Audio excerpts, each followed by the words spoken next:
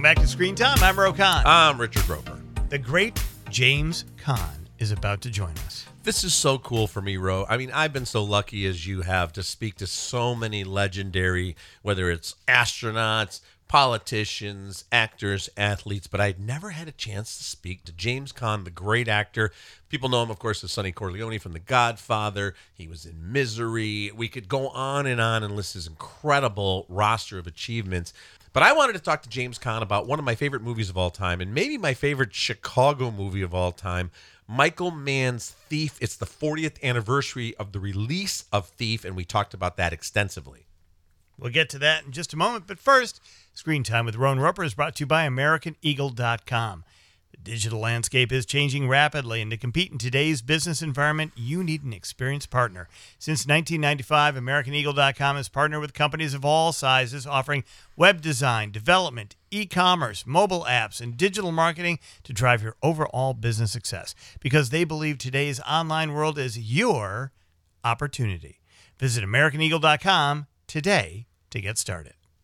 So it was 40 years ago, almost to the day, Ro, where we got the release of Michael Mann's Thief, the first film from the great director Michael Mann. He was 37 years old at the time. A Chicago set story starring James Caan as a career safecracker and thief named Frank. He operates a used car dealership in Chicago, but that's just a front. And then he gets involved in this incredible story. And when you go back, if people haven't seen this movie, I know when people talk about heist movies, they talk about Heat, the Michael Mann movie. Right. I'm not sure that that's a better movie. It's a different movie than Thief.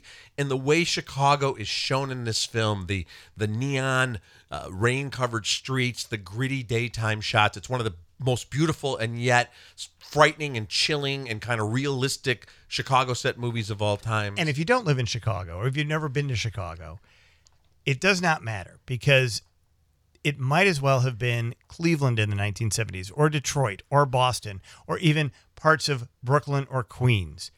It's got that urban, gritty, cloudy sort of feel that we have about the 1970s. It's interesting you mentioned that, because if it's not raining at night, it's cloudy during the day. And you see the famous Chicago bridges that are so beautiful in hundreds of movies, but here you see the bridges that are rusted iron that are on the outskirts of town. Yeah, that's great. And the cast here is incredible, Ro. You've got James Caan in the lead performance, which he should have been nominated for Best Actor for as the career thief. Robert Prosky, who people got to know from television work, but is incredible as this villain, who the kind of mastermind who keeps the thief under his thumb. James Belushi in his best dramatic role as Frank's partner, as James Caan's partner. Tuesday Weld as his romantic interest. And then you see some familiar faces who are just starting off in their careers. Dennis Farina, at the time, was still a Chicago cop, acting as a consultant on the film, and they made him one of the lead henchmen because he's got that great Dennis Farina look. So he's got more gunshots than lines in the movie, but he's great. And you'll even see young William Peterson. He plays the bouncer at the Green Mill, a famous Chicago bar where the James Caan character hangs out. And he's got about maybe about 25 seconds of screen time. You're like, that's the CSI guy, and who went on to do a lot of other great things, including starring in a Michael Mann movie himself. So amazing cast. And we got a chance to talk to James Caan about Thief and about his incredible career.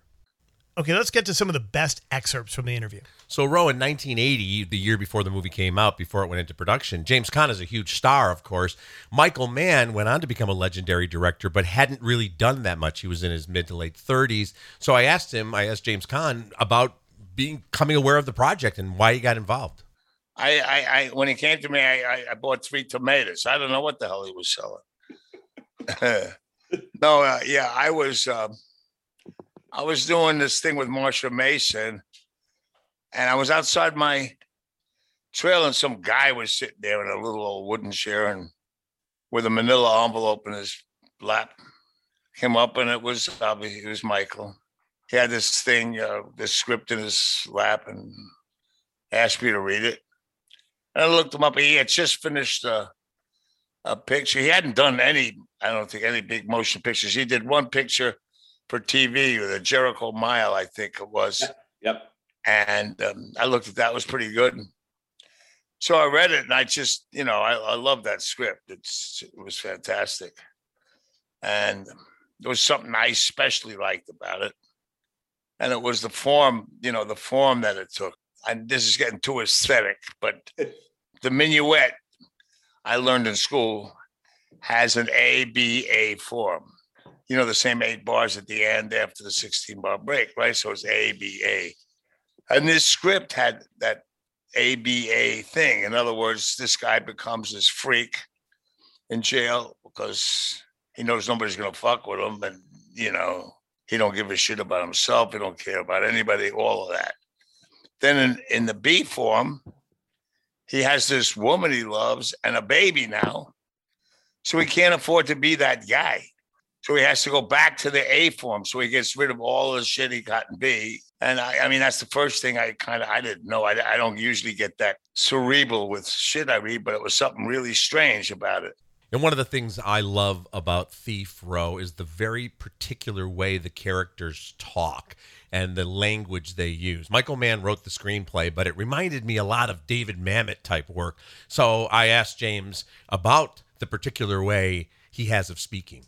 These thieves and these kind of gangsterish guy, they have what I call like these $4 words, they're like, so there's a scene I have with the old man down in a basement where we just finished the score. And I say, the yield of my labor is in your pocket. I said, but that is okay because I elected it to do that, right? Yeah.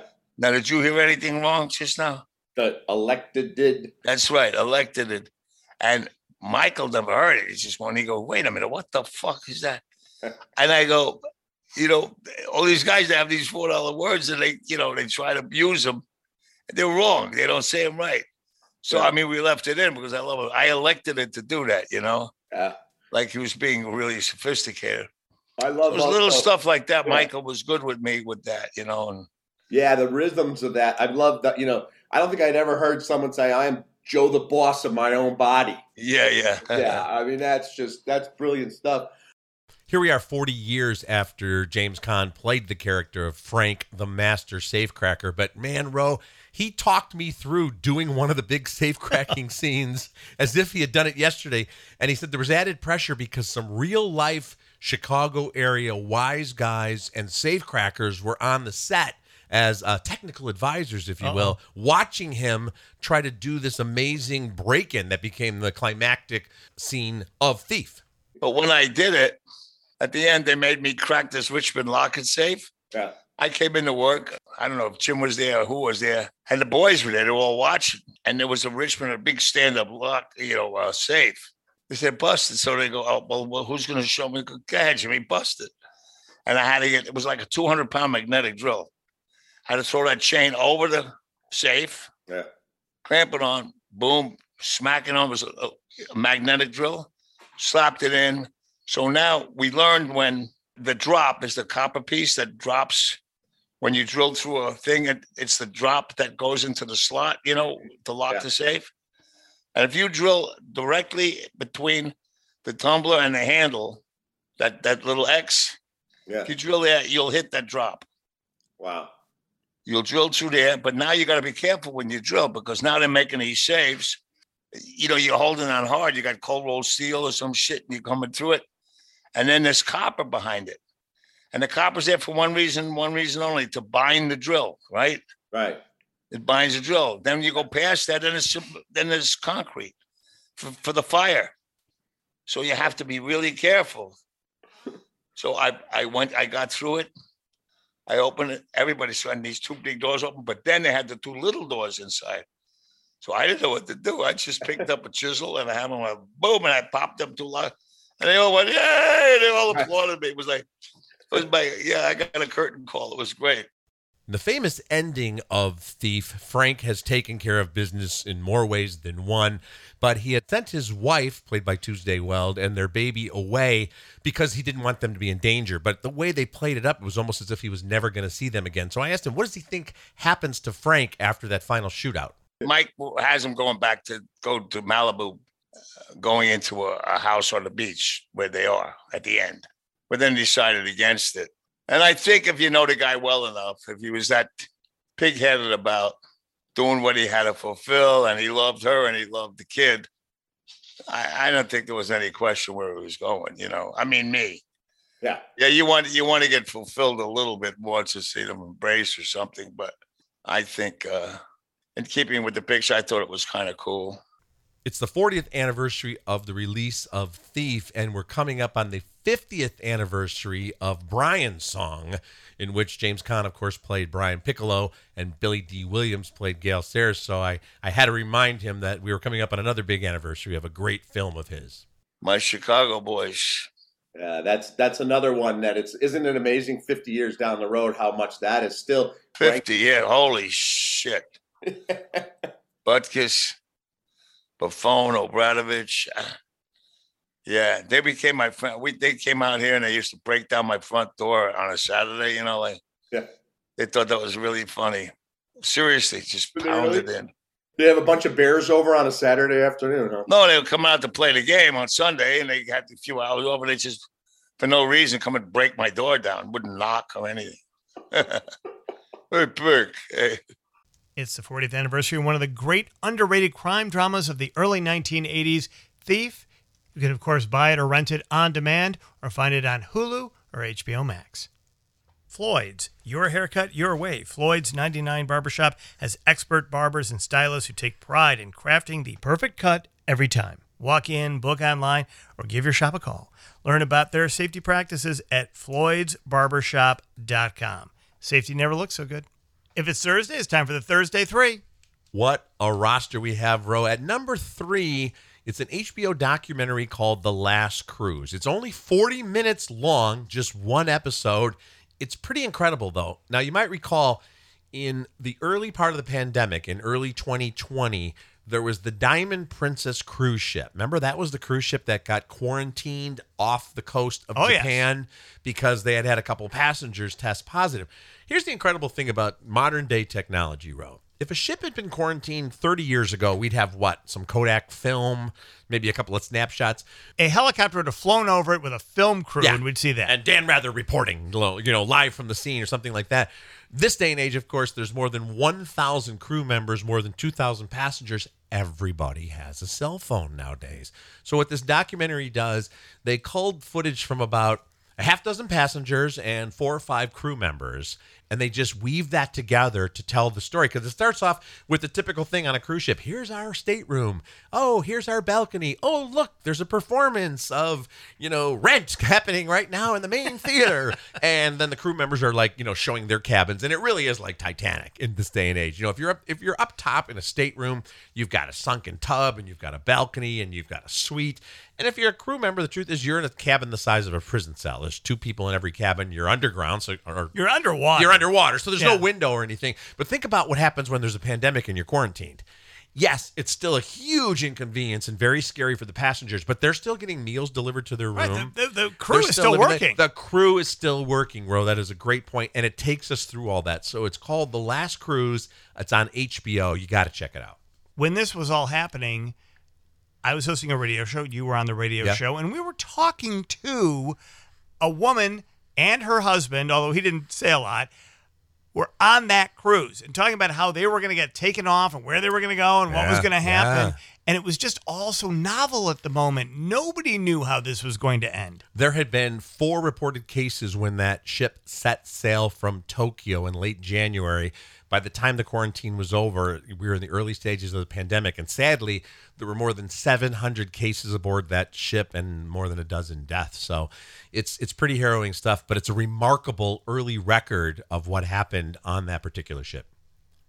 Coming at number 2. Number 2 is The Serpent. Ro, this is a Netflix limited dramatic series about a real-life serial killer. And I got to tell you, I never heard this story before, but there was a guy who was a gem dealer in Bangkok in the mid-1970s. And this was a time when there were still tons of hippies going on these kind of bohemian road trips, Americans, Western Europeans. He would prey on them. He would become friends with them.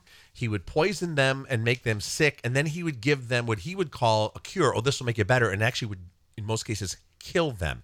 That way he would get their passports, he would get their traveler's checks, and he was able to go from country to country under assumed identities, committing all these murders. And you got to remember, again, it's the mid-1970s, so you've got different embassies and Interpol. They couldn't work together. They couldn't figure out what was going on here. Incredible chilling. It's a dramatic series called The Serpent, but it's based on a real life case. And finally, at number one. Number one is Hemingway, the incredible PBS docu-series from Ken Burns about Ernest Hemingway. Roe did this incredible interview. All you got to do is go back to the Screen Time archives all the way back to 2 days ago, and you'll find that interview. Ken Burns and his production partner, Lynn Novak, have done it again, Roe. This is a 4-star documentary series. If you think you know Ernest Hemingway, watch all 6 hours of this and then get back to me, and we can talk about it. Because I thought I knew a lot about Ernest Hemingway, and I would say 80% of what I found out from this documentary is new stuff. And what Ken Burns does, as he described in the podcast prior, if you haven't heard it, go back and listen to it. He takes Ernest Hemingway and looks at him as a patient, essentially. He looks at him as a man who's struggling from a very early age with a narcissistic mother, with a suicidal father, with a genetic imperative that he struggles with through his entire career, as that great facile mind creates word images that become actual three-dimensional thoughts in the reader's head in a way that no other American author has ever done. Yeah. He should have been so happy and so satisfied, and yet he was so tortured. Absolutely. And I'll say this, too, about this documentary series, Roe. I read a lot of Hemingway as I was coming up, wanting to be a writer. I love the fact that Hemingway worked at the Kansas City Star when he was first coming up. But I could say, honestly, I don't think I've read anything by Ernest Hemingway in 25 years. And after watching this documentary series, I've got a stack of Hemingway books on the nightstand. I can't wait to reread A Farewell to Arms, among others.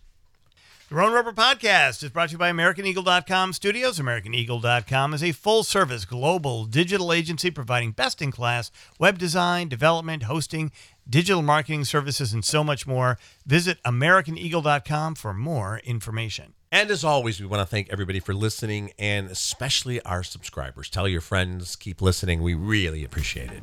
Our executive producers are Tim Elanius and Renee Nelson. Music and production director, Brian Altimer. See you next time.